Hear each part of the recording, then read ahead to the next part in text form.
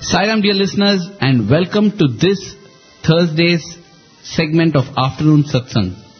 There is a slight change. The thing that is constant is, as always, we begin with offering our humble gratitude and love at the lotus feet of Swami.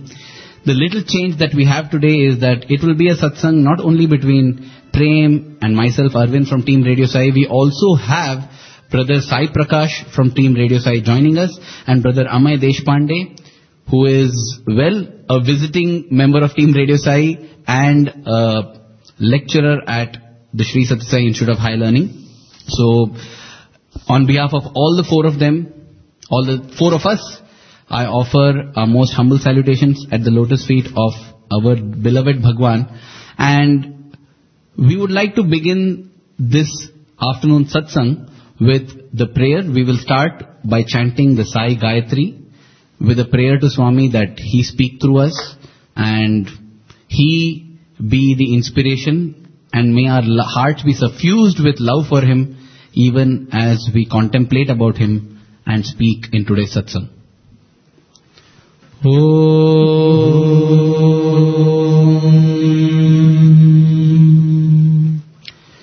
Saishwaraya Vidmahe Satyadevaya Dhimahi Tanna Sarva Prachodayat. Om Shanti Shanti Shanti. Salam, dear listeners. As always, this is Prem from Team Radio Sai with Arvind, and as Arvind said, we have Amay from the university and our own C.G. Sai Prakash with us. Dear listeners, at Radio Sai, we generally try to stick to Swami's message, the positive and the most spiritually uplifting message that Swami has given us. Today, probably we are, for few, it might appear like we are just stepping aside a little and doing something which is a little different, but this too is definitely, you can believe that it's inspired by Swami as always. So we hope that Swami gives us all the strength required to take on this topic which we've taken. We want to talk about one particular issue which has been troubling a lot of devotees of late. And one of the reasons why we're taking this up is because we've been asked to take this up. Specifically, we've got so many requests saying that it would be wonderful to give some clarity on this topic. It is... And I also feel, Prem, that we should make it clear that when you say we have been asked to take it up, this is not from any management or higher authority. When we say we have been asked to take it up, this is at least a dozen emails that we have received, and some of them are really heart-rending to read, and they have asked, and we felt, why should we discriminate on this ground? Whenever we have had requests for any topic or any issue, even in 2 or 3 mails, we definitely respond, and within 3-4 weeks, we take that subject for a satsang. Now here, we were being discriminating and keeping us away from this.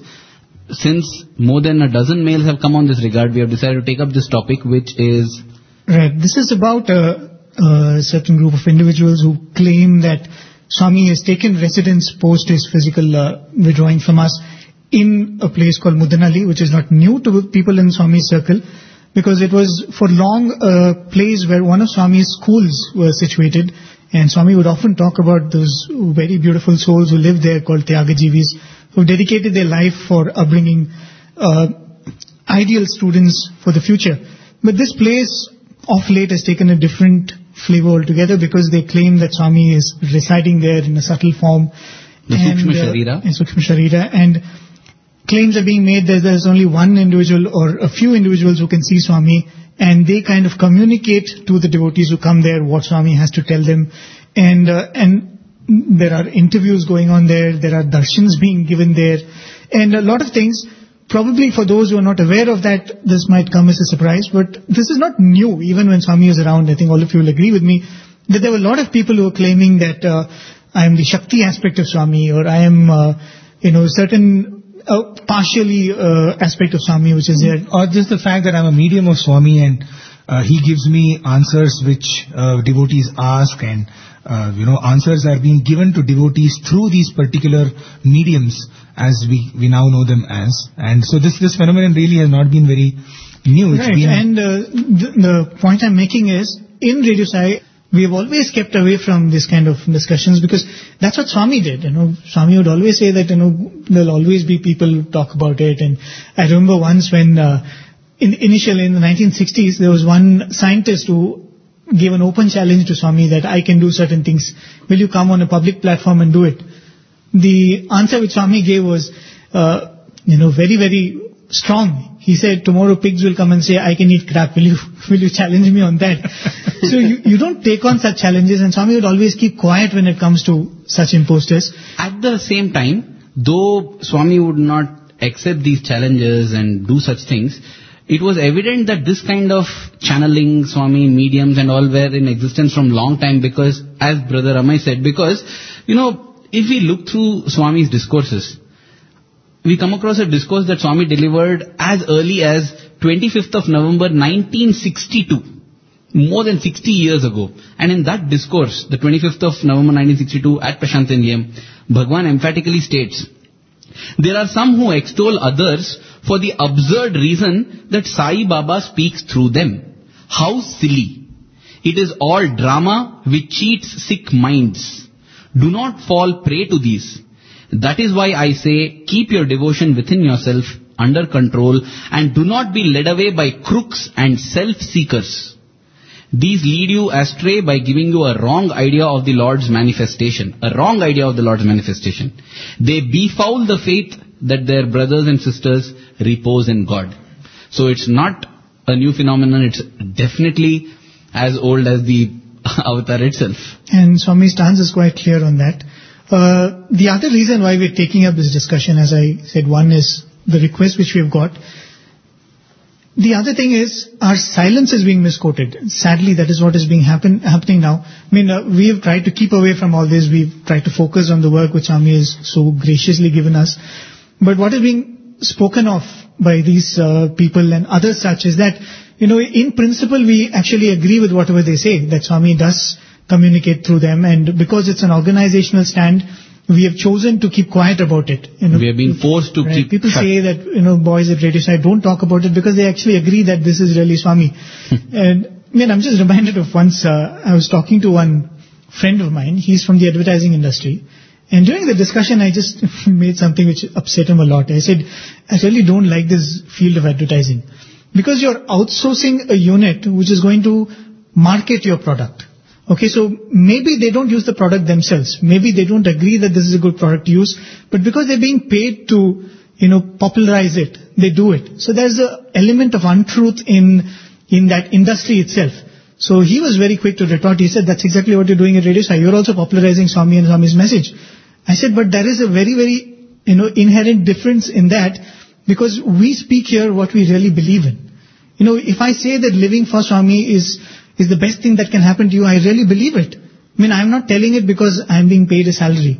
And if I say that to take to Swami's message is redeeming, I really mean it because we all have, within our limitations taken it up to some extent and we believe it and we say it. And so, dear listeners, that's what we are saying, that today whatever we are saying, it is not because, we've been asked to say this or this is because it's the organization stand. I think we strongly as individuals believe it. I wouldn't be wrong in saying that on behalf of the people who are here because what we are trying to do is to go back to Swami's message and see that is there a space for something like this, a phenomenon like this, given what Swami has laid out as our spiritual journey, is there a space for something like this? I'm just to start off and the way Arvind quoted, from Swami's discourse, years back, I think it was 2013 when we had been to Kedarnath, and there was a realized being. There's one Swamiji who's called Kedar Baba, who in fact passed away in the floods of 2013. So we'd been in 2012. And so when we were all seated around him, his ashram happens to be right behind the Sanctum Sanctorum of Kedarnath, the temple.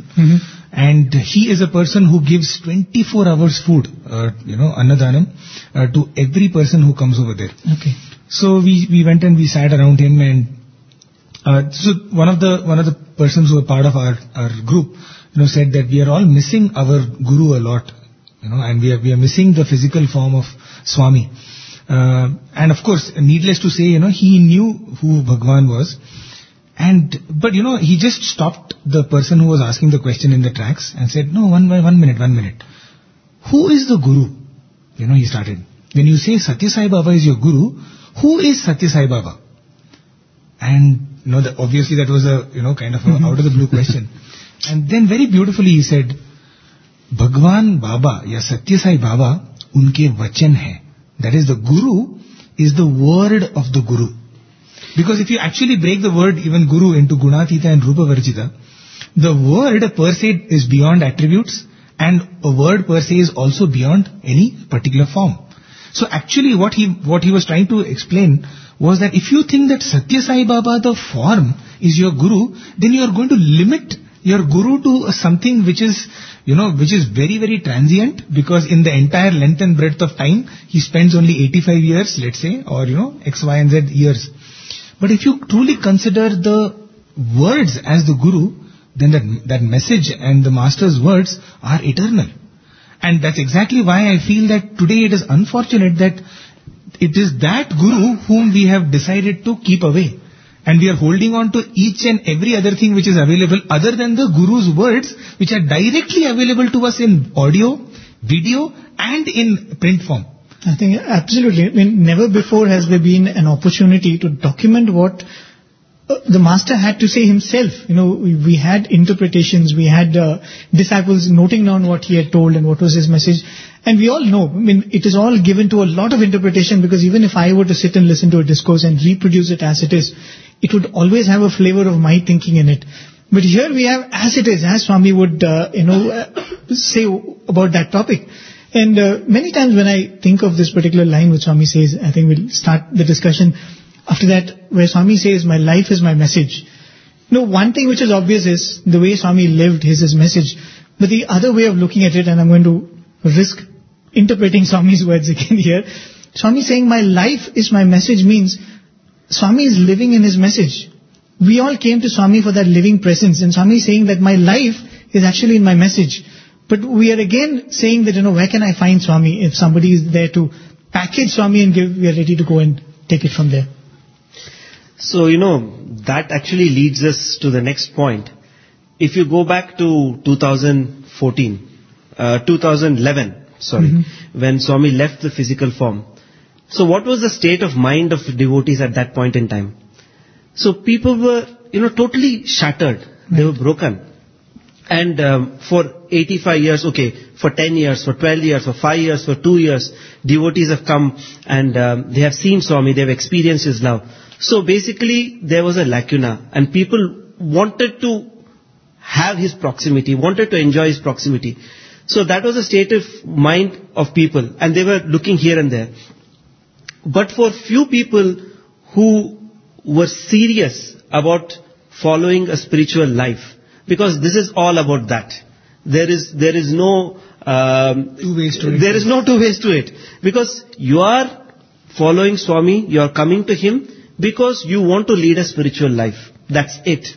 And anything that doesn't, fall in line with that goal is not worth following. Exactly. If we say that we are Sai devotees, let's kind of try and understand what is the Sai in that which we are devoted to. And for that, we need not look further away. As you said, Swami has left behind so many discourses. If we examine the 50th birthday discourses, which Bhagwan delivered in 1975, in one of the discourses, Swami starts by saying there's only one caste, the caste of humanity. There's only one language, the language of the heart. And when he comes to there's only one God, he's omnipresent. He is Satya Sai. And everybody is thrilled because, we rarely see Swami talking about himself, and so we are thrilled. We give applause, hoping that it will encourage Swami to speak more about himself. But immediately, Swami says, you are all clapping because you think Satya Sai is this 5-foot frame standing before you. And then Swami says, Satya Shai is Satya Sai. Shai is one who rests. Swami said, anything or anyone who rests on Satya, that is Satya Sai. And Swami said, what is that Satya? The Satya that though people here are from 150 countries, they are all one. It looks like different. That is because what appears to be the truth and what is the truth are very different. It appears as if we are different, but the truth is we are all one. This truth, The one who rests on this truth is Satya Sai.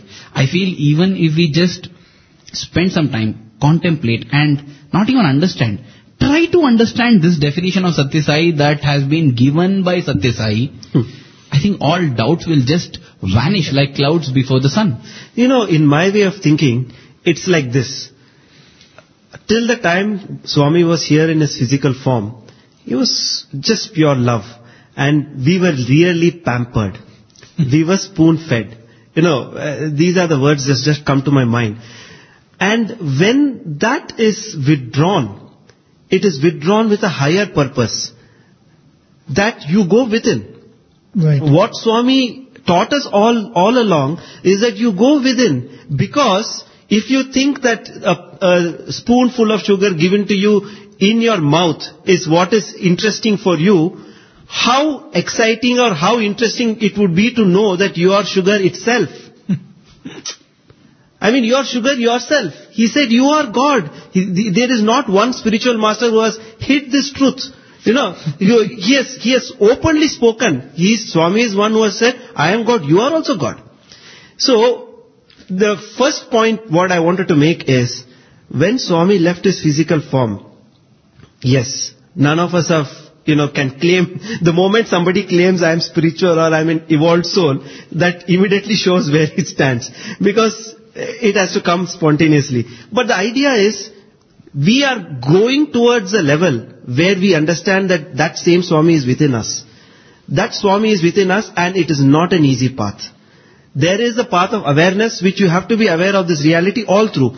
But for people who are seeking shortcuts, people who want shortcuts, who think that, okay, if I can easily get this, if I can easily get that, I can get it by this way, by that way, then they are looking around. And when they are looking around, there are ample opportunities. That's what I would like to start. In fact, Brother Sai Prakash, even while Swami was, physically with us in Prashant Nilayam, I think he gave us ample opportunities to go inward. See, we were not, when you said pampered, I would just like to let the listeners also know that the word pamper meaning it was not that Swami would speak to everybody every day. Right. Yeah, that's right. In fact, there were years when they were not, I think a majority of our lives, I'm sure all four of us sitting over here, there have been times when we've been wanting Swami to talk to us. We've been having some issues which we wanted to clarify with Swami, and Swami did not give us the opportunity for the direct, interaction to happen. In fact, Brother Amay, it was so difficult for students to themselves get opportunities to interact. Of course, on the whole, if you see, you feel students are interacting. I used to burn, because when I go home, devotees will say, you're so lucky, you're there full time. We got only 2 Padnamskars. You must have got 2,000. I would burn saying that you got 2 when you came there for 2 days. I have stayed there for 2 years, I have not got 2. What on earth are you speaking? And I used to always, that is why we started hero worshipping a select band of boys who would be called the form boys. A term borrowed from sports, where a person in form can do nothing wrong. So the form boys were those, irrespective of what they do, Swami would speak to them. And we would wonder, what on earth are they doing that Swami's attention is on them? So they were form boys and out of form boys, right? And in fact, and the logical extension of form boys were the boys who were out of form. Exactly. Meaning there were times when there were boys, the same set of boys. Right. And not only just the students, dear brothers, I'm sure you'll agree with me, some of the closest devotees, if you read the autobiography of N. Kasturi Garu, in Loving God, in that there's a whole chapter called The Chiseled Child, in which someone who was 25 years elder to Bhagwan in age was absolutely brought down to his heels. There were months when Swami has not spoken to even someone like the secretary of the ashram. Even someone like that, they had moments when they were out of form, and I happened to ask one of the very senior members over here as to what would happen, what would he go through when he was out of form with Bhagwan, when Swami would not speak to him. And he said the only refuge at that time was to go to the Swami within. So even when the physical Swami did not... So couldn't I contact secretary to speak on my behalf? Just imagine, he wanted another secretary who can, on his behalf talk to Swami. No, I remember one of the devotees saying that on one occasion, the person who was driving Swami's car asked this devotee, can you tell Swami this is my problem? He was sitting next to Swami every day. That is how... In fact, just to tell you another thing, there's one of the brothers who was saying that he was sitting in the car along with Bhagwan and Swami did not speak to him. Right. Not once, not twice, for a period of 1,000 days. Brother Satyajit, you were mentioning about Yes. He himself has told us this, that when he was living with Bhagwan, there was a time when Swami did not speak to him for 1,000 days. He said those were the moments when he really knew what it is to live with Bhagwan, because he was able to connect with the Bhagwan who was seated inside. And I think that is so important that we connect to the Swami within. Brother Sai Prakash, I remember he was narrating how when we had to put up the Prema Jyoti exhibition, there was apparently a clash of venues because the Purnachandra Auditorium was supposed to host the World Conference and World Youth Conference, and it was also supposed to host the exhibition. So it looked like it's all set for the World Conference, and we thought that the Prema Jyoti exhibition will not come through. Till one day, Professor G. Venkatraman, the director of Radio Sai Studios, who had the privilege of sharing dinner with Swami every night, came and told, Bhagwan has blessed, I am sure that our exhibition will go through. And when he told that, I really thought, I was just new to the studio, and I thought, over dinner Swami would have said, yes, great. Like, granting paisam or granting buttermilk, he would have told, yeah, you put up your exhibition. And then Professor GV revealed that, today morning, as I shed a tear and said, Swami, we want to do this out of love for you, he said, the flower from the photograph fell down. And when I heard this, I was stunned. I was thinking, Professor GV, you looking out for flowers falling? I mean, so I think, right, that's also a sign of, how each one of us might sometimes try to hold on to something which is easier to understand and, rather than, because, we spoke about Swami's message and the importance we give to that, but we should also put on the table the fact and that we completely believe that Swami is the avatar. Swami is not just a guru who's come to give a message. He's a little one step ahead of that, and he's the avatar. Because many times, I would often wonder, in the Bhagavad Gita, Krishna says, Artharthi, Jignasu and Jnani. Why is even a Jignasu a little lower? Because even those who treat Swami as a spiritual ATM probably are not looking at him the way you're supposed to look at him. That is why some people say that, there also discourses are there. Messages being given, there is a spiritual message there. See, the idea of an avatar coming, as Swami has told many, many times, it is so that you can create a personal rapport with him. And the idea of Swami speaking and then withdrawing himself, giving his audience and then making you go within, the idea was that. I remember Professor Anil Kumar, not the senior Professor Anil Kumar, Anil Kumar who was a lecturer in the chemistry department. He was saying, when he was a student, very often Swami would say that make this form the object of your meditation, of your worship. Swami would say, close your eyes, think of this form. A time came when Swami called him for an interview, all by himself. After a long time, Swami called him for an interview, one-to-one. And he entered the interview room. Swami walked in after him. Swami turned back, latched the door, and very dramatically, Swami looked at him and said, how long are you going to run behind this form? And he was taken by shock. He said, Swami, but you asked us to worship this form. You asked us to make this form the center of our meditation. And Swami said, how long are you going to run after this form? Swami said, start going within. And that was the last interview he got.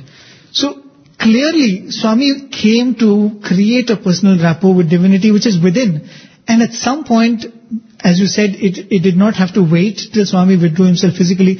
But even when he was there, he was always wanting us to go within and make that contact. That's exactly, what Brother Amai started. He said that even when Swami was physically there, when we would go out of form, we would try to contact the Swami within. I would not be happy, say, if Chakravarti sir pleads on my behalf. I would not be happy if my warden sir pleads on my behalf. I would not be satisfied unless Swami himself responds to me. Why now am I being satisfied with a second rate or somebody else? Anything subservient, anything inferior. Why not seek directly Swami? Because this is the time when, for a change, Swami has gone out of form.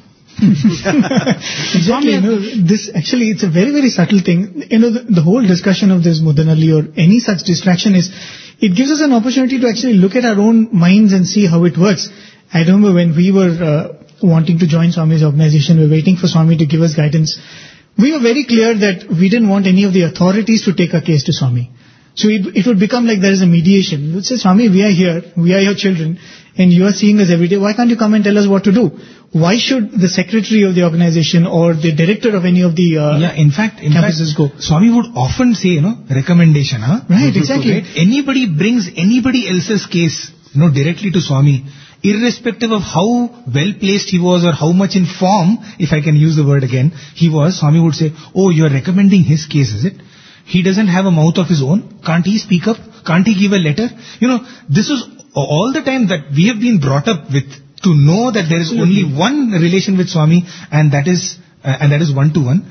And also I think one very important point which Brother Sai Prakash made was that, now we are hearing things like, Swami's body had become old and this body was useless and therefore he had to give it up. I think you are just defiling the Lord's body by even saying something. Defiling yourself by speaking so cheap and low about the Lord. Exactly. How can you consider the Lord's form, whom we wanted to touch, whom it was considered even, if you look at the scriptures, every devata, it is written in Bhagavatam, wanted to come down as a gopika so that they could touch the Lord's form, because yes, they have access to the cosmic form of the Lord. But when the Lord comes in a human body, that human body is so important. It is something which happens once in millennia. And now we are hearing things like Swami was not good enough to live in that body, or that body was not good enough to serve him, and therefore he gave up that body and now he exists in some other kind of body, which I feel is a gross insult. And in fact an antithesis to the very fact that we still have his photographs.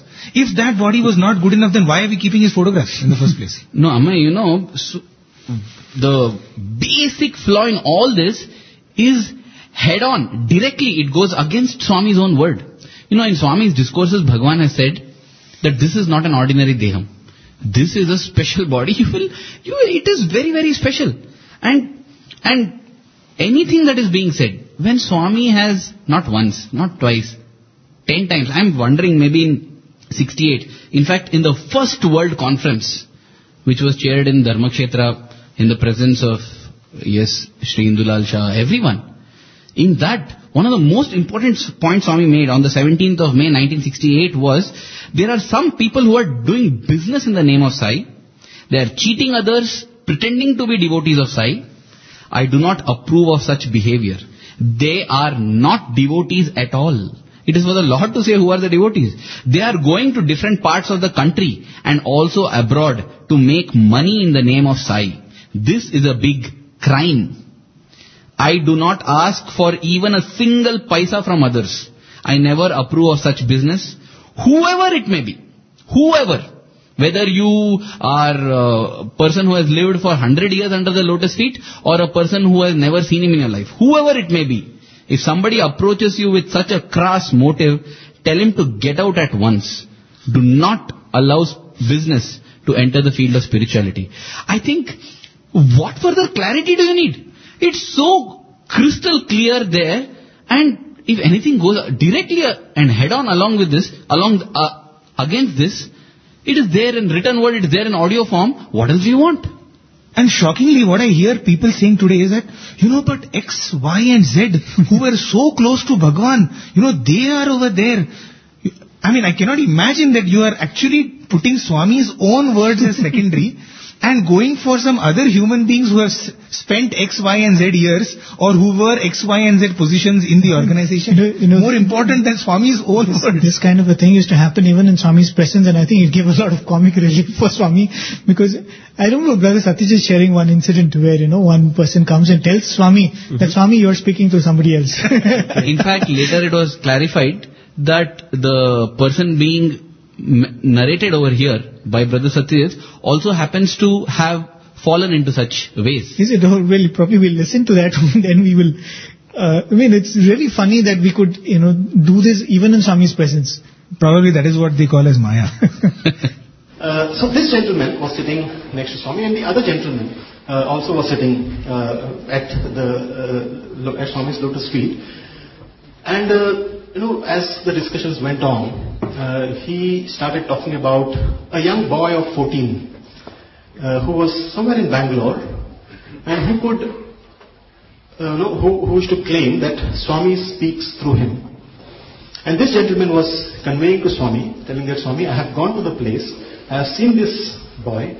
It's from they are from a very beautiful family, a very simple family, and this boy has got his resplendent tejas. He's got a good tejas on his face, and he looks very innocent, Swami. So obviously it should be true, Swami, he says. Right? And he's trying to convince Swami, telling that Swami, it is true that you go to his body and speak. Swami listened for a while. I'll never forget the intensity with which Swami rebuked this gentleman. You have been here, close to me for so many years. How could you even bring this up in my presence? Don't you have any common sense? Buddhi leda niku. Buddhinda leda niku. I mean, do you have any common sense or not? Nakem pattindi valla paadu shariramlo cherananiki. What business do I have to enter that dirty body? If I want to talk to somebody else, I can figure out a way. Nenu maatladante nenu maatladtanu.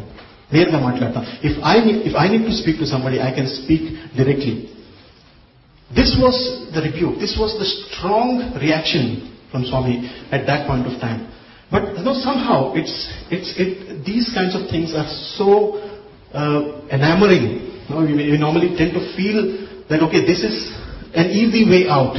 That people tend to believe these kinds of things and want to believe these kinds of things.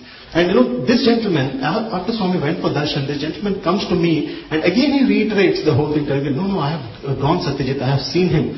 I was looking, come on sir, just now you got whacked.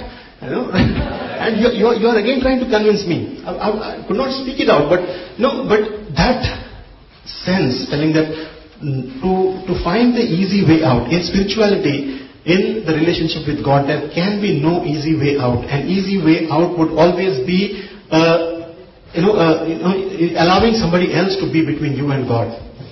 To figure out, to allow some other thing to come between that direct relationship between you.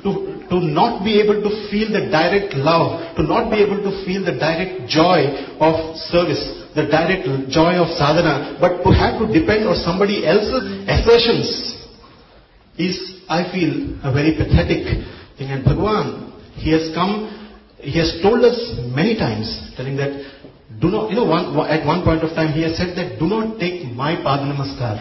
Do not touch my feet, because I always keep asserting that you and I are one. Then if I give Pada Namaskar, then I am not following my own advice. See, that is the level that Bhagavan wants us to come to. That is the level that Bhagavan is trying to bring us to. And when he calls us Divyatma Swarupulara, he means it from the core of his being. So he means it, telling that you are all sparks of the divine. To allow these sparks of the divine to be encaged, to be imprisoned by somebody, some kind of a ritual, some kinds of superstitions is not done. I mean, that is not what the Satyasai mission is all about. Satyasai mission is about intense devotion with common sense. Going along further along the same lines, I remember just recently the current registrar of our university, Dr. Naren Ramji, he referred to a personal experience in his own life, and he was just a little busy, otherwise he himself would have come here to share it also. He was stating that post Bhagwan's physical departure, a medium approached him actually, with some command from Swami. Dear listeners, we just felt that there is no use of naming people here, so we are just keeping away from the names. But when he was approached by the medium, he said the first thing that struck in his heart, that came over his being when he was approached by the medium, was an episode that took place in 1989. He said that he was not yet employed by Swami and he was waiting.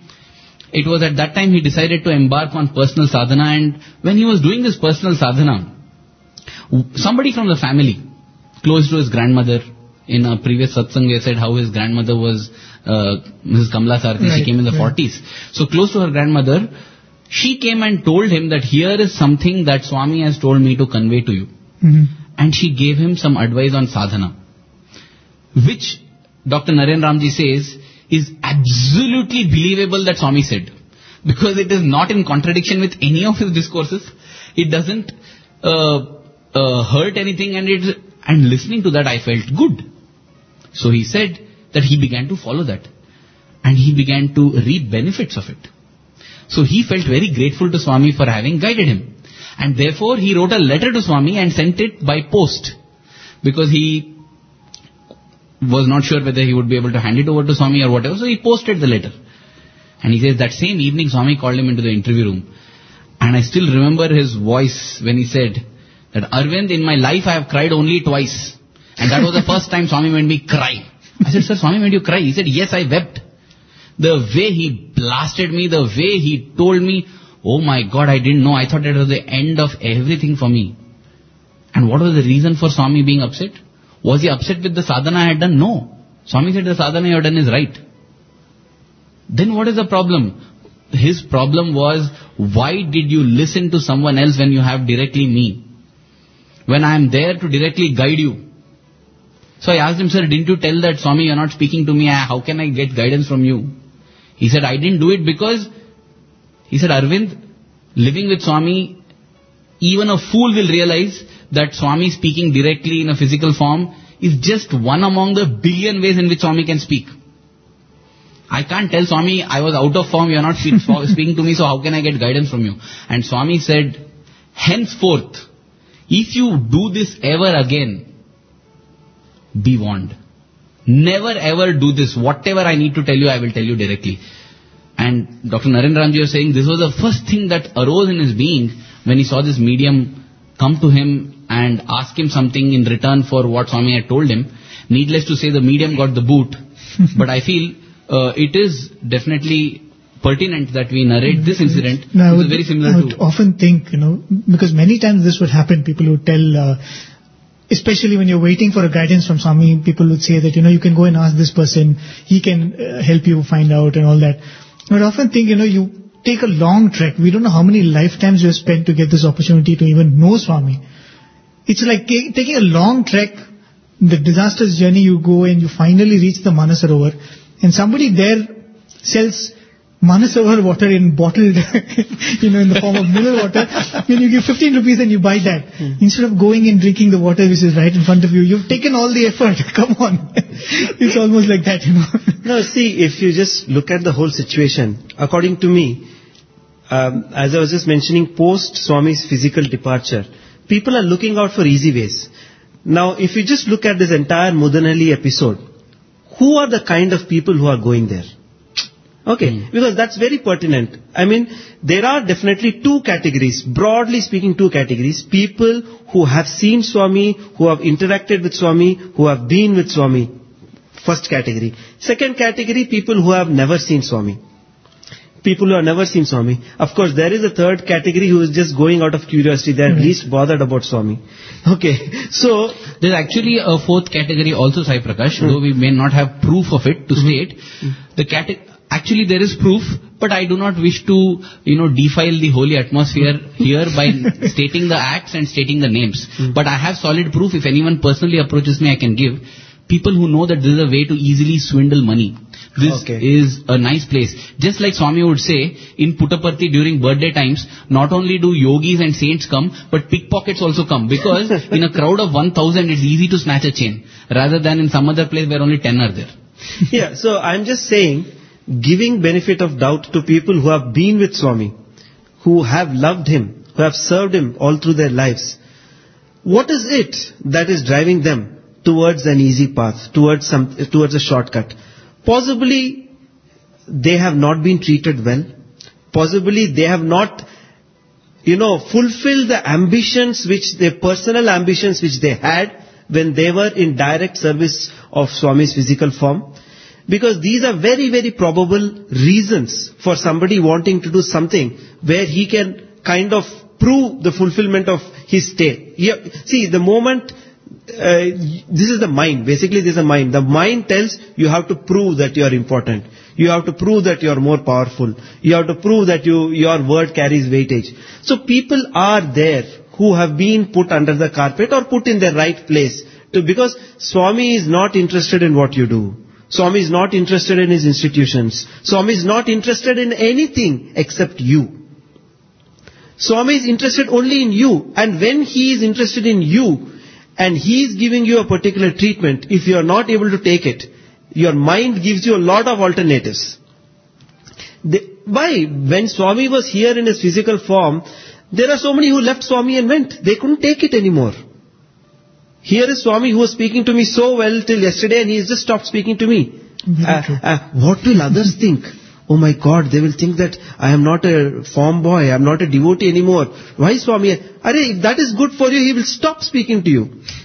If it is good that he has to give you an interview every day, he will give you an interview every day. That doesn't make a person whom he has given interview every day more holier than the lady sitting in the lady's side, whom Swami has come 50 years back and told her, you come to Puttaparthi, I look after. That widow has been staying here in Puttaparthi for 50 and odd years, based on that one dream of Bhagwan.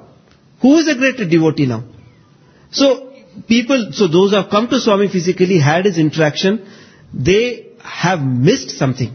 That is one possibility. A very nice point, Sai Prakash, that you make, that though, we might have used the world and other things in different ways to come to Swami. We might think that our purpose here is we have to do this or do that. As you said, Swami's only purpose is individual transformation, for which he has brought each one of us here. That's true. So basically the mind tells you that, no, you have a mission of your own. and it glorifies it by associating it with Swami. Yeah. Your means, as Prem had put it once in a satsang, there are some who use the world to achieve Swami. There are some who use Swami to achieve the world. We'll have to see. Right. I mean, the thing is, what we have to really emphasize here is, this is really the working of the human mind. That's the whole point. Right. Exactly, as you said. That's the whole point. This is also a means to look at ourselves and see that these are the possibilities, the possible ways in which you can get distracted. In fact, if somebody were to come and ask me, do you think the Mudanhalli episode is happening without Swami's will? I say no, it is happening with Swami's will. From a standpoint of view, because these are lessons you have to learn. You have to understand what are the ways in which the human mind can function. Okay, that is one aspect. People who have been with Swami, who have lived with him, they go on a particular track and they feel they miss him, or they have a personal ambition, so they go on this particular track. Then there are others who have not seen Swami, who have not. So what I am going to say is basically meant for people who are really serious, who want to experience his love. Please don't go for shortcuts. Go to his discourses. Go to his word. You have ample. You have 40 and odd, Satya Sai speak volumes. You can directly listen to his voice on Radio Sai. We have uploaded all the discourses. Listen to him directly. You want to experience Swami's love, not a medium's love. You want to do Swami's work, not a medium's work. Listen to his discourses, listen directly to him, and I can assure you, I have tried listening to his discourses. They will give answers to you every time you have a question. It has been a common experience with everybody. Anybody who is sincerely seeking an answer, you tell Swami, I am confused about this. Please give me an answer. If you are sincere enough, on the first attempt you will get an answer. I think also the important extension to this is, are we really seeking an answer? Or are we seeking an interview? Or are we seeking a chain or a ring? No, I've said this many times in satsangs before. See, when Swami was here physically, we all felt bad that, 2 days went by, Swami did not speak to me. 1 week went by and Swami did not look at me. Many times I would stop and think that here is one Swami, and all said and done the ratio is 1:1,000,000. A million people are vying for that 24 hours of his day. But there is one Swami sitting inside me, and his 24 hours is meant only for me. Yeah. And he is not talking to me. If I'm really pained about Swami not talking to me, how much more pained I should be that this Swami sitting inside is not talking to me. So I think exactly, are we really seeking Swami's word to come to us? That's a point I think every devotee has to ask himself. That's a question. Exactly, we have to ask ourselves. And we really need not talk about this answer to anybody else. Let's just be true to ourselves. Which is the Swami that we are seeking? The Swami which is going to make us special, as Brother Sai Prakash said. Is he going to, call us for an interview? I'm hearing some amazing things, such as you can actually book an interview these days. I'm reminded of the fact that this is what Mr. Jagadishan said. Mm-hmm. when for the first time back in the 70s, he was one of the top honchos in the economy of Malaysia. Okay. And he could meet any head of state he wanted. And after he came to know about Swami, he called up his secretary and said, why don't you fix up an appointment with me with Swami? And a couple of days later, his secretary comes back and tells, I'm sorry, sir, I can get you an appointment with the President of India, but I can't get you appointment with Satya Sai Baba. You have to go there, sit at his lotus feet, and not lotus feet, obviously, she didn't say that, but sit over there and, hope that he speaks. And today, there was no politician, there was no head of state, no businessman, no teacher, nobody who could claim. There's also this episode of Indira Gandhi having sent a powerful delegation. Vice President of India, Mr. B.D. Jatti.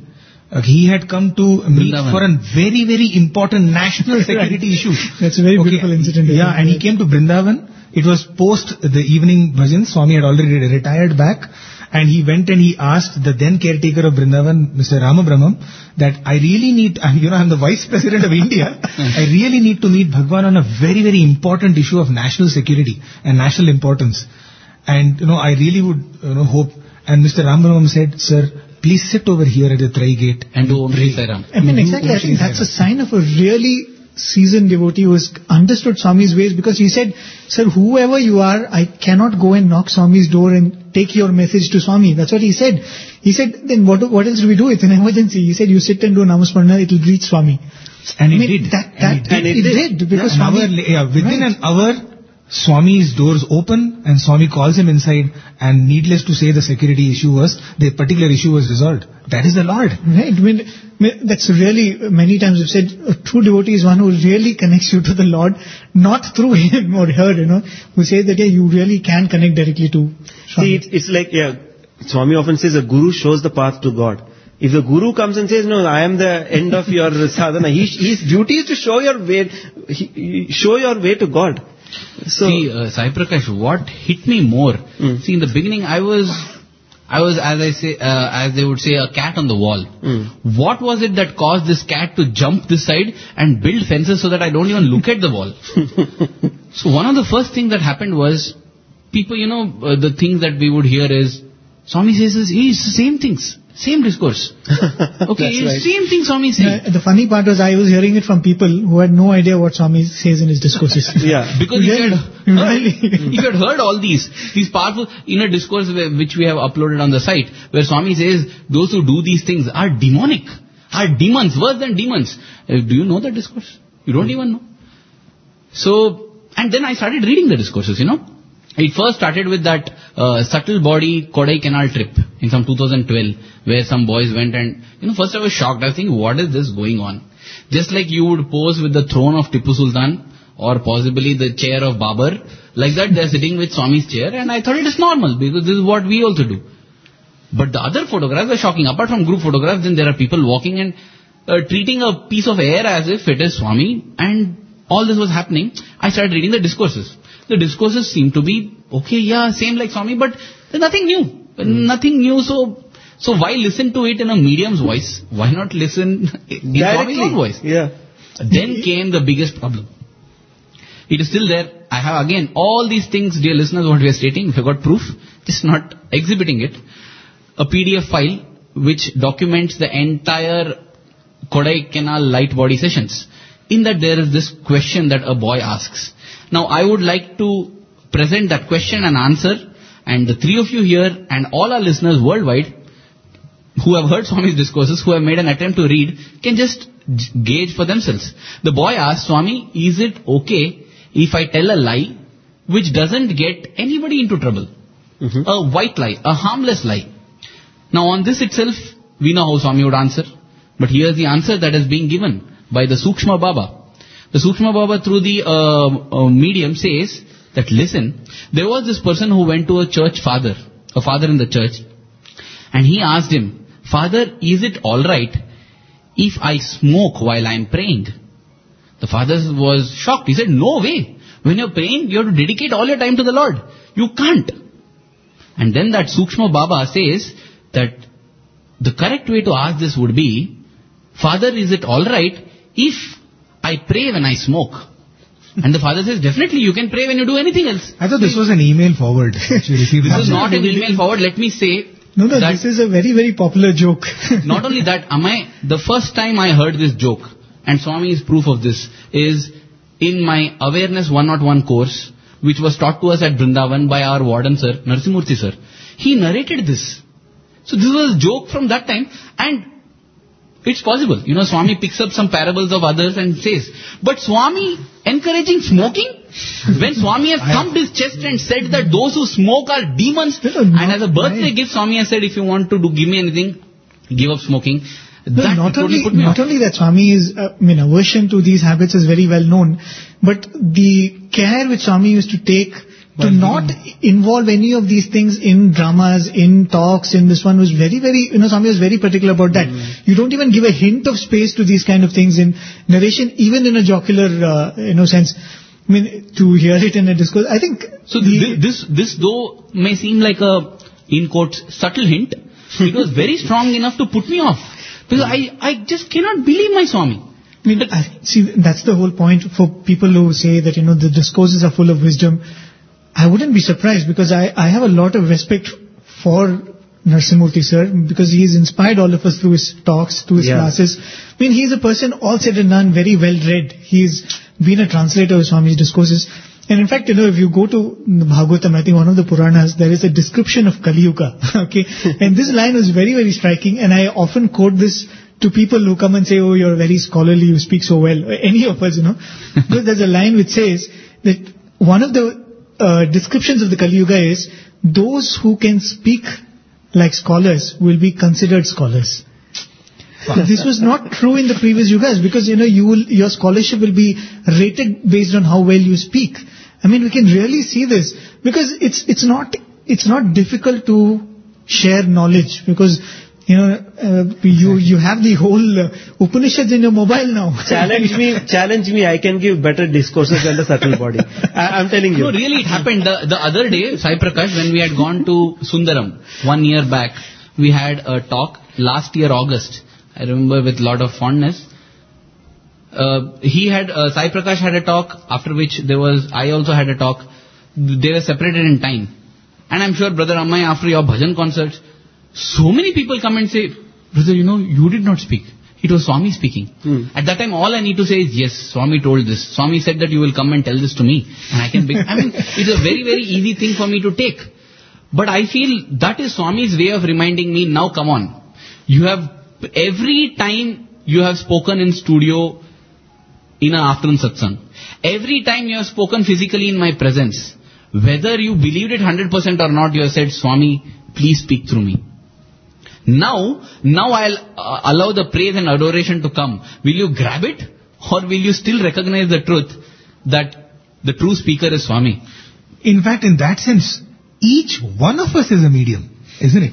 Every time we have stood, or every time we have prayed from the bottom of our hearts in the altars of our home or in the altars of the Samiti, etc., we have allowed Swami to express himself through us. When we do seva, when a poor man receives prasadam from us, what do we say? Swami, this is your prasadam which is coming to him. At that time, what is happening? Yes. At that time, Swami is actually possessing us, and he is passing on, expressing his love to his Narayana. That is why we call it Narayana Seva, because Narayana is doing it, Narayana is receiving it. We are only instruments. And in many ways, that's why we are all mediums. And so why is one medium more important in fact, than another medium? I'm reminded of an interaction which happened in the interview room. I think it was a class interview or something, where one of the students prayed to Swami. He said, Swami, please make me an instrument of yours.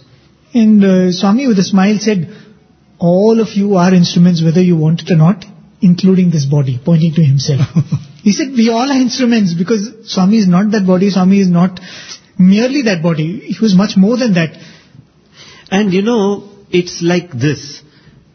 Based on what people who have actually gone to Mudanhalli and had a quote-unquote interview with Swami have spoken, the first thing they say is, how did he know this? This was something which only I and Swami knew. How many of us who have gone for an interview with Swami himself came out with that feeling? Tell me this. We go in for an interview with Swami and we come out, what a beautiful point. When I was in my 10th standard, early morning at 6:15, Swami told, come to the interview room. And all of us, 10th standard, Swami asked, what is the purpose of life? That is the first question he's asking a 10th standard students. At what level, at what pitch Swami is spoken.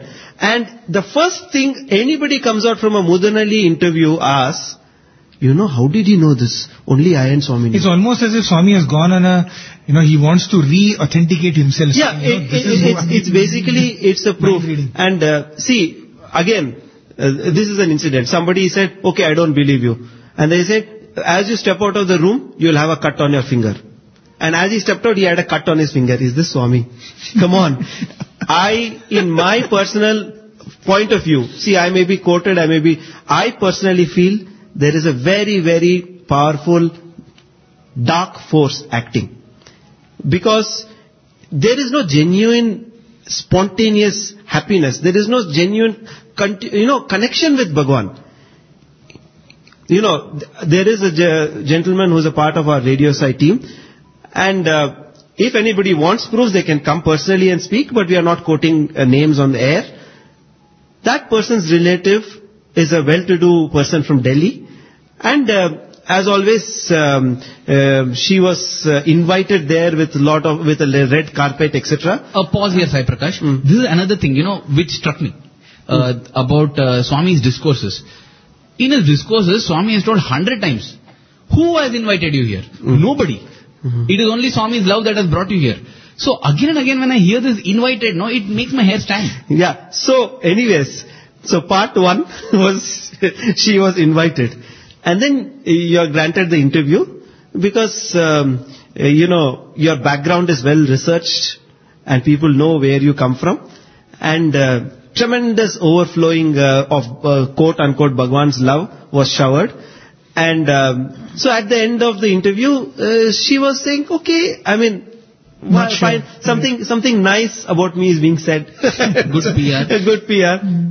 Then the Sukshma Baba says that, we are starting a mother and child setup in Delhi.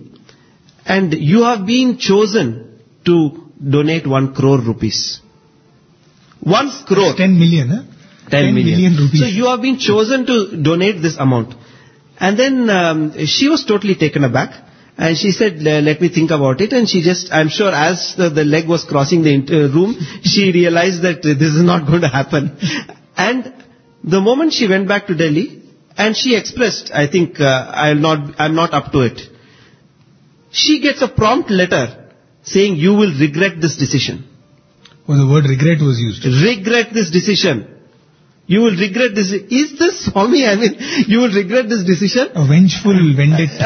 Yeah, either you serve me or I shall. And immediately all the promotional mails and nice things about you are stopped.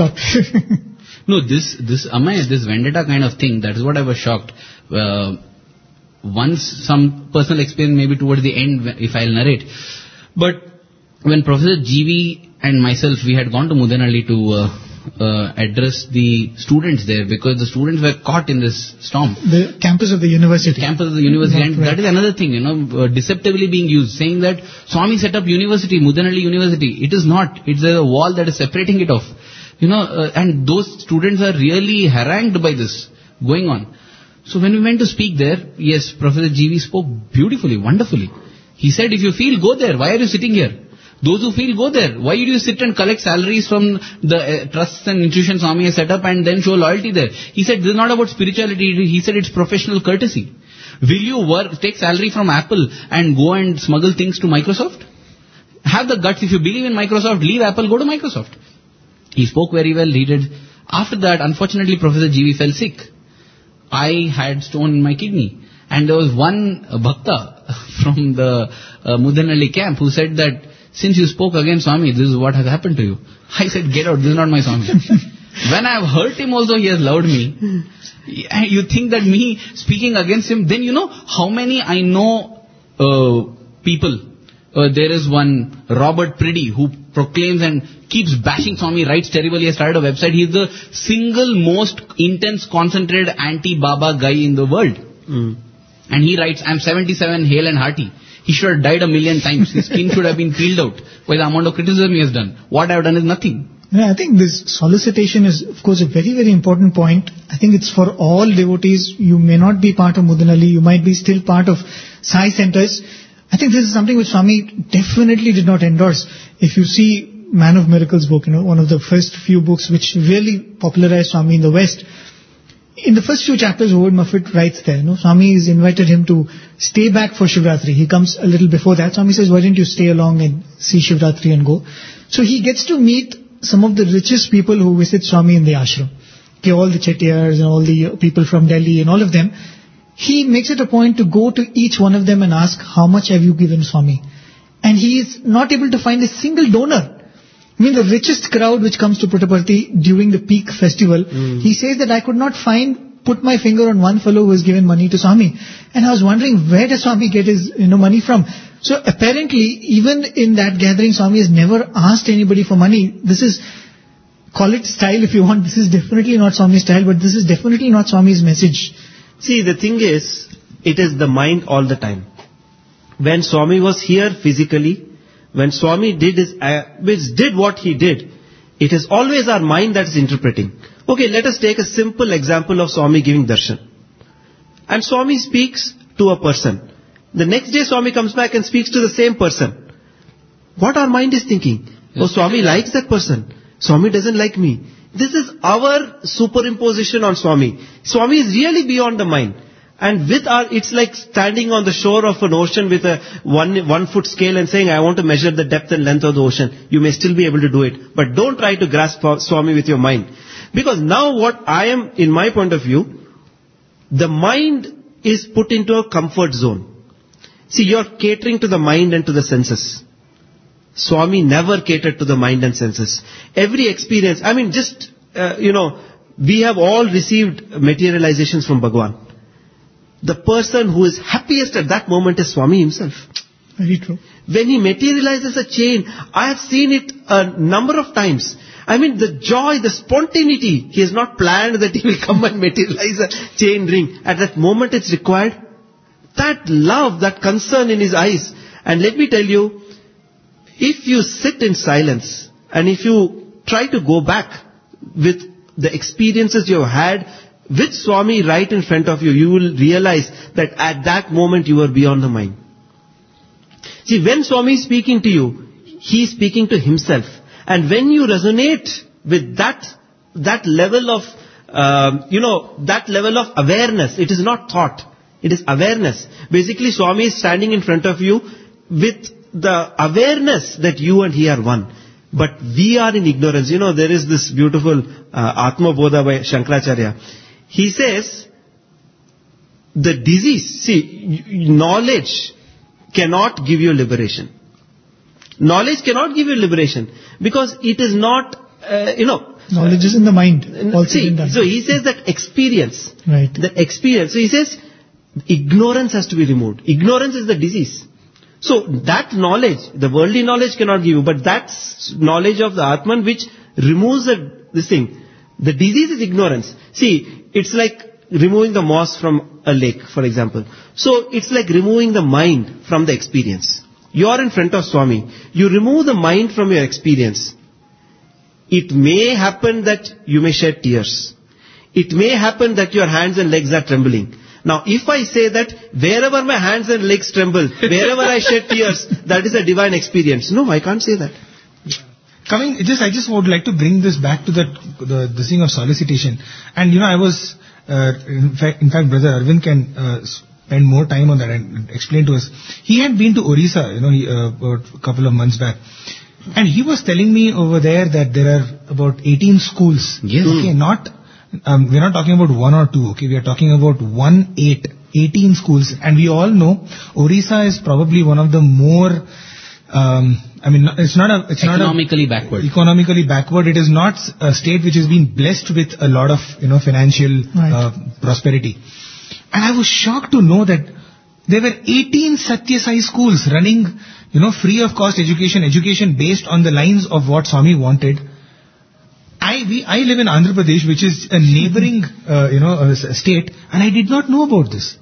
There were 18 Satya Sai schools running without anybody soliciting funds, without even the neighboring state not knowing about it.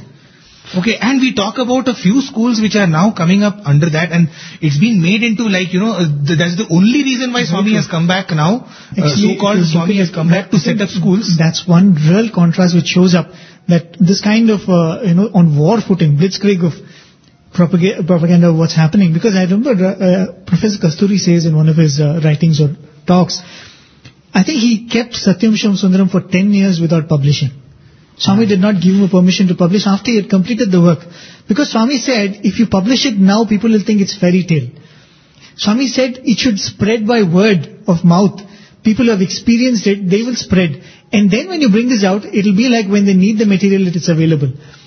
Swami never said that let's bombard it with... Material. Right. And the most atrocious thing which I have read myself, forget anybody telling me, on the website of the Mudanali, quote unquote, Satya Sai Saraswati Trust or whatever, it says that Sri Madiyal Narayan Bhatt had a dream to set up schools in every district of Karnataka, and Satya Sai Baba has taken up the subtle form to fulfill his dream.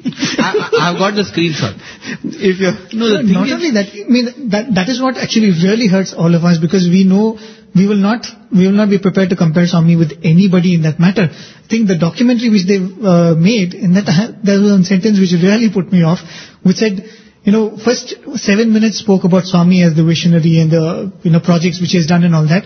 And they say that 1960, whatever is the date, one great visionary met another great visionary. And Satya Sai Baba met Madiyal Narayan Bhatt. I said, come on, this is not selling to us, come on.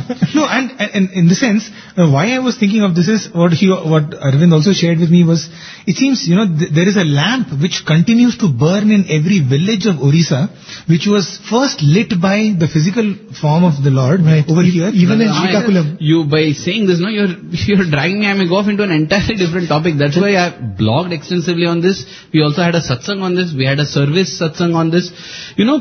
That lamp that Swami lit, they took it back to their estate in that year, and every town, every village, every house, they say Swami is here, Swami is here, and I'm getting goosebumps even as I speak. People have been cured of paralysis by that lamp, saying Sai ka jot aaya hai. People have been cured of blindness by that. And I really believe, when he was telling me this, I thought, is that not the light body?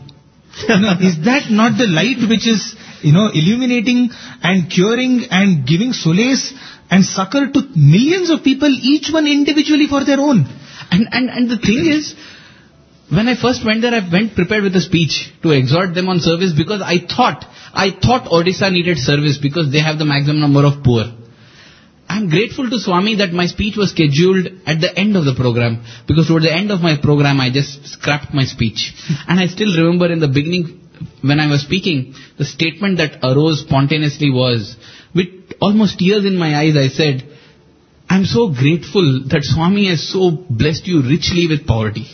This is the kind of poverty that a whole nation needs. I thought they're suffering from poverty. They are thrilled. They are celebrating poverty in a manner that will make poverty most desirable. Because they may seem economically poor, but they are so rich in heart. As you said, 18 schools. They run Olympics, state level Olympics for more than 10,000 students who are getting free education. Nobody in the country knows. This is how Swami has functioned for all his life. Right. This is exactly Swami's way of telling that good work. I still remember when the Times of India people had come after 2011 and they wanted to rebrand Parthi. And so some of us were selected to kind of talk to them. It was in Shanti Bhavan, I remember. And so some of us were asked to speak to them. And they said, they were asking, what do you feel? And I was I was so upset with the press at that time, and the media at that time. I said, where were you guys when, year after year Swami was inaugurating water projects, when he was inaugurating schools? Okay, that time none of you guys came. And, we've seen the kind of pandemonium that was going on in the last 1 month from March 2011 to April 2011, It's always this negative which gets more attraction. Okay, the positive, only the people who are ready for it get attracted. And so, my same feeling was, today we are getting we get to know that X school comes up, under that trust which they have started. Y school is coming up, Z school, and 40 more schools. Do you know there are 99 Satya Sai schools around the country? And probably, I think, 130 schools around the world which are functioning.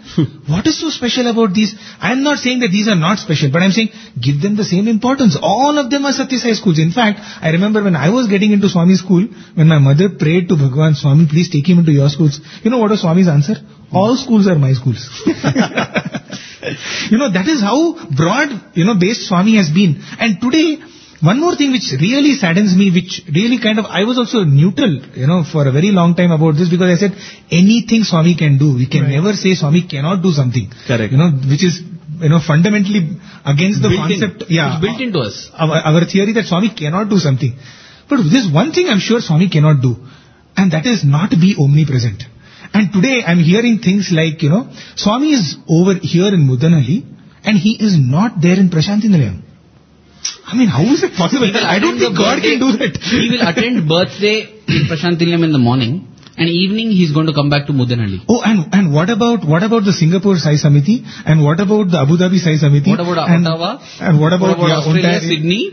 So Orissa? I think they should not be having birthday celebration. Correct, right? Swami is not there. Because Swami is not there.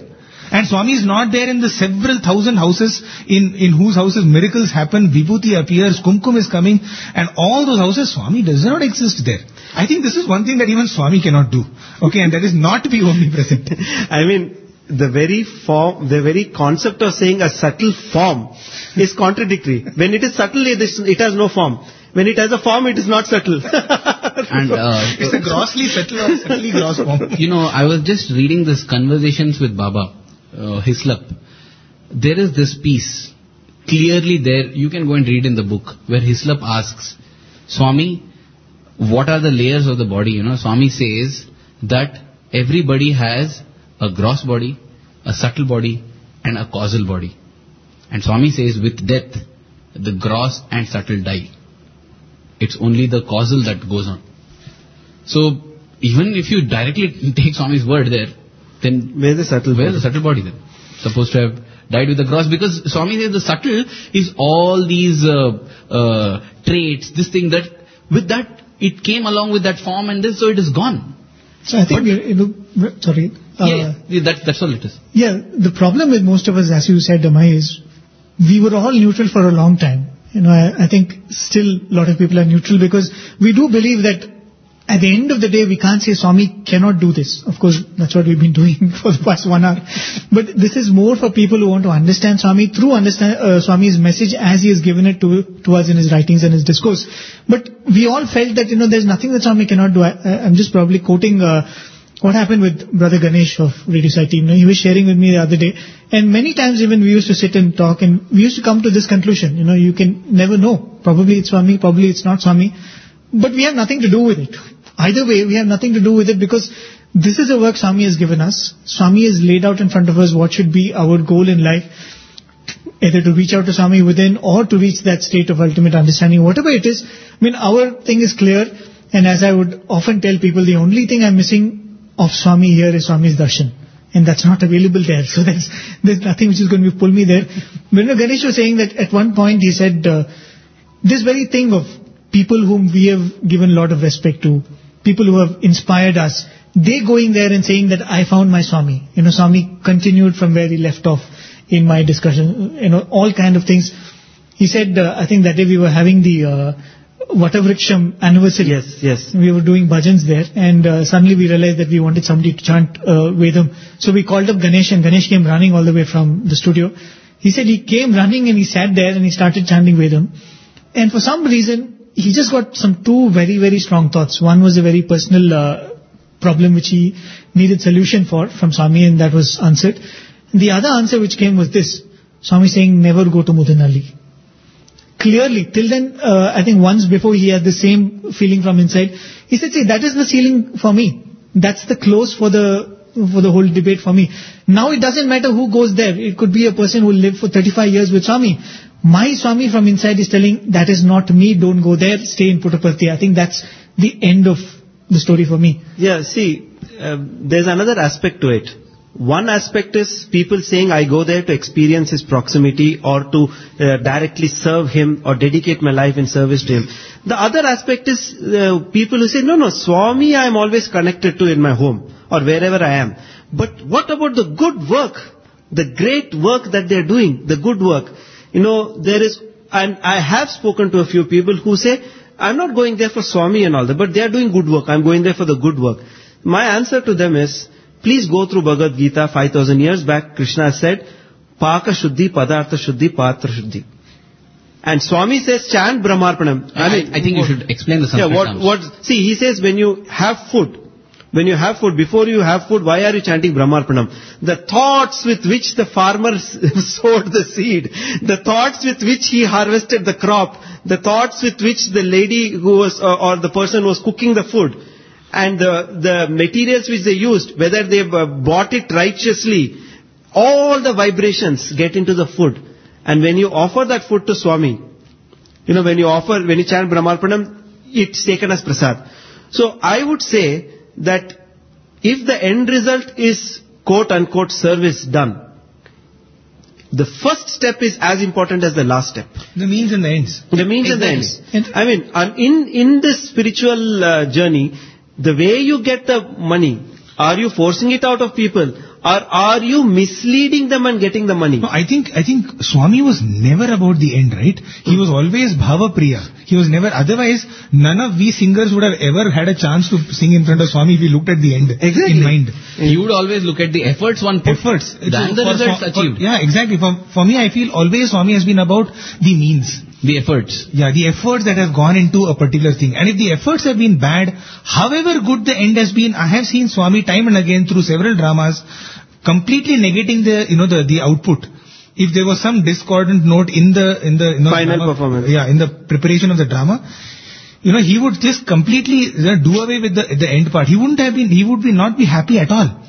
On the contrary, if our effort has been really good, but our end result has not been so good. It has been disastrous. Disastrous. And I still remember one quick I can tell you. It was the first program of our second year post-graduation when, we wanted to put up a program immediately after Swami came back from Vrindavan. And, it ended up being a so-called disaster because the various elements that were necessary to keep, the audience involved in the program were not there. It was a lot of talking. And on a subject that we had no idea about, Dharma. Dharma, yes.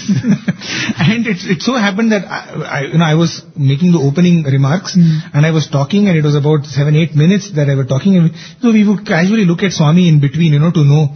And generally you would see a beaming Swami looking at his, being so proud that his students. And here was Swami looking at the warden and saying, what is going on? Why so much talking? And it was such at that moment, it was like we wanted to melt as the floor opens up. Should split open and we should go inside. And at the end of the whole program, we could make out that we are in for a, long haul by all the other authorities because Swami was kind of not that happy because all those elements, and first of all, who were we to speak, that was the kind of feeling we were. By elements he means there was no song, there was no dance, there was no skit, there was none of the entertaining things that make people ready to watch your show. Yeah. They were just watching four of us yap away to glory out of charity, that's all. Right? And so at the end, we just went and we thought we should beg for forgiveness from Swami. Okay, and at that moment, Swami starts waving his hand and gave vibhuti to all of us and said, you have spoken so well. It was his compassion. We knew that Swami was not happy with the program. But probably because of the effort that we had put in just to make Swami happy, that Swami, this is something that we want to give to you, he accepted it. That's how compassionate Swami has been. Having said that, ends and the means, that again goes to a subtle thing. We never know what the means are. But probably there are some other things which factually we might have to talk of, because some of the inaccuracies in reporting and some lies which are being propagated, which being here we can really sort out. Maybe we'll keep it for the next week if this can be carried forward. And if we have some questions from our listeners asking for any specific points to be spoken of. But in general, as we said, probably the takeaway of this whole discussion is this kind of a distraction does not find any place in the path which Swami laid out for each one of us. It beats the idea of an avatar. It beats the idea of Swami coming into our lives. the very thing which Swami always tried to discourage us from is to, worship the pujari, find a pujari, fan him, but this is again going back to that. Swami always inspired us to go within, to seek that communion with Swami inside. I think that's why he always said, in the 4 Fs, follow the master, face the devil, fight to the end and finish the game. I think we just need to ask ourselves, what is the devil today? Who is the master today? Who is the master today? Okay, what is it that we need to fight and how do we finish the game? And do masters change? They say a person is devoted to a master for lifetimes together. So is it a car or is it an air conditioner that last 10 years was this, now this is the master, why dig at multiple spots? I remember Prem himself, we were having this discussion where the example was being quoted that don't dig at multiple spots, dig at the same place. Because if you dig at multiple spots, you may not get water. Dig deep enough at the same spot, you will strike water. So that is why we have to be loyal. We have to be loyal, and what is happening here is nothing short of an act of treason and an act of disloyalty. But as Prem gave his example, I got this doubt. I asked Prem, what if I'm digging in the Sahara desert, and however deep I dig, I'm not going to get water. And in a fit of inspiration, what Prem said, I remember still, it was so beautiful. He said, don't worry if it happens to be Sahara desert, and if you're digging sincerely, if there's no water from below, the Lord will shower it from above. So I feel it again reinforces the same thing. We have seen Swami praising boys who get 50% and bashing up fellows who got 90%. Why?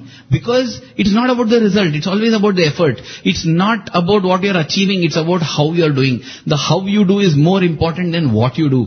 That is why gardeners were loved by Swami. Drivers are loved by Swami. Cobblers are loved by Swami. Because it's not what you do. It's how you do. That is why industrialists have been ignored by Swami. School builders have been ignored by Swami. Because it's not what you do. It's how you do. And Swami always has spoken about the purity of money. Correct. Tainted money has to be kept away. And when we see wrong means, wrong means is the surest way to taint any resource, be it money, human resource or anything. So it is really painful. And dear listeners, though all of us are speaking passionately, we were very, very hesitant to take up this satsang. We were very hesitant because we don't want, this has not been our training. We are always being taught to keep away. But as Brother Prem said, I was very pained when I saw a WhatsApp message between a pro-Mudenhalli youth who was trying to brainwash some other youth saying that Arvind is a convert. Arvind is keeping his mouth shut because he needs pay from the Central Trust. He's under their pay, he'll get his head chopped, he's a devotee, he's this. This is rubbish, this is absolute false lies. If silence is mistaken for weakness, then you're going to get a very vociferous Arvind. It is definitely, I feel now it has become like a dharmic war. And quoting from one of my favorite authors, there is no bystander in a dharmic war. Either you're on the side of dharma or you're against it. You can't say I'm neither, I'm sitting on the wall. And that is the reason I jumped off from the wall to the side which I feel is dharma. So dear listeners, that's precisely the reason why we had to do this, because for a long time we kept away from this. The moment your silence starts getting misquoted and people say that, they all agree with it, but they can't talk about it, so they have gag orders, they don't speak. Which really, when going around, that's precisely why I quoted Ganesh. I spoke to him before I quoted him. You had Naren Ramji's example. A lot of us here have not taken side because of reasoning. I think that's a point we have to very strongly put across. Reasoning is what we did for a major part of this program, but not for reasoning that we have taken the side we've taken. Because we really believe that there's no need for us to go there. And in questioning the Swami within, this is clearly the direction which we have got. Because we will know when it is Swami, and we know that this really is not Swami. Now I would just like to add that these are our points of view. And we are not telling anybody this is right or this is not right. Like, if you are sincere, we are only saying, go, you have material, we are giving you information, that you have material directly given by Bhagwan. You consult that. You go to Swami, you hear his discourses. Because you want to get close to Swami. You are not getting close to anybody else. So listen directly to him and follow what he says. That's all.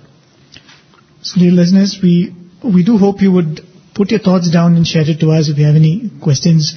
If you have any anything you would like to tell us about this discussion, you can always write to listener@radiosai.org. I thank Brother Amay and, of course, Arun Sai Prakash for joining us. So we will decide, we do have a lot of points to share still. Probably we'll do that next week. Thank you for joining us, and we very heartfully thank Swami for giving us the courage to take this on. We offer this humble effort of ours at Swami's Lotus Suite. We're going to leave you with a song on the other side of it. As always, we'll be joined by Chandu Vijay with his program, Love to Love.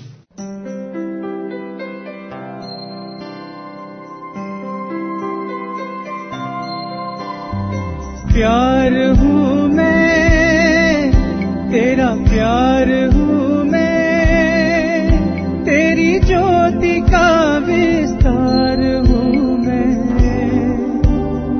प्यार हूँ मैं, तेरा प्यार हूँ मैं, तेरे स्रोत का ही प्रकार हूँ मैं।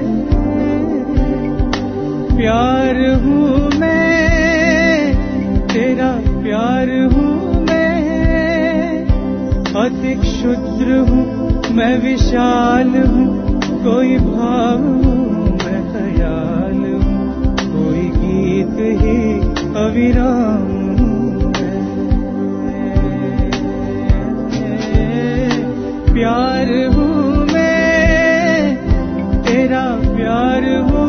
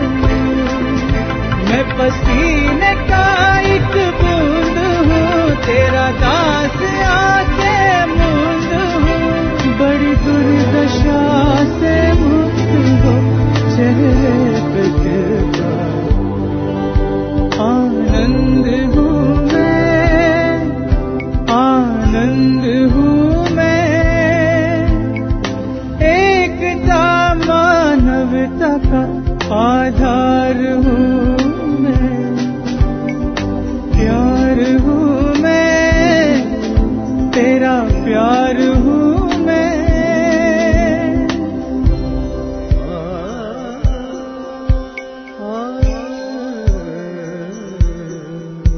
मैं ही कृष्ण हूँ, मैं ही राम हूँ, मैं कुरान पाक अजान हूँ, मैं ईसाइयों का तारा हूँ, मैं ज्ञान गुरु के द्वारा हूँ, मैं निरोग हूँ, मैं आलोक हूँ, मैं ही सत्य हूँ, मैं ही धर्म हूँ, मैं ही शांति प्रेम आधार हूँ। तेरा प्यार हूँ मैं, प्यार हूँ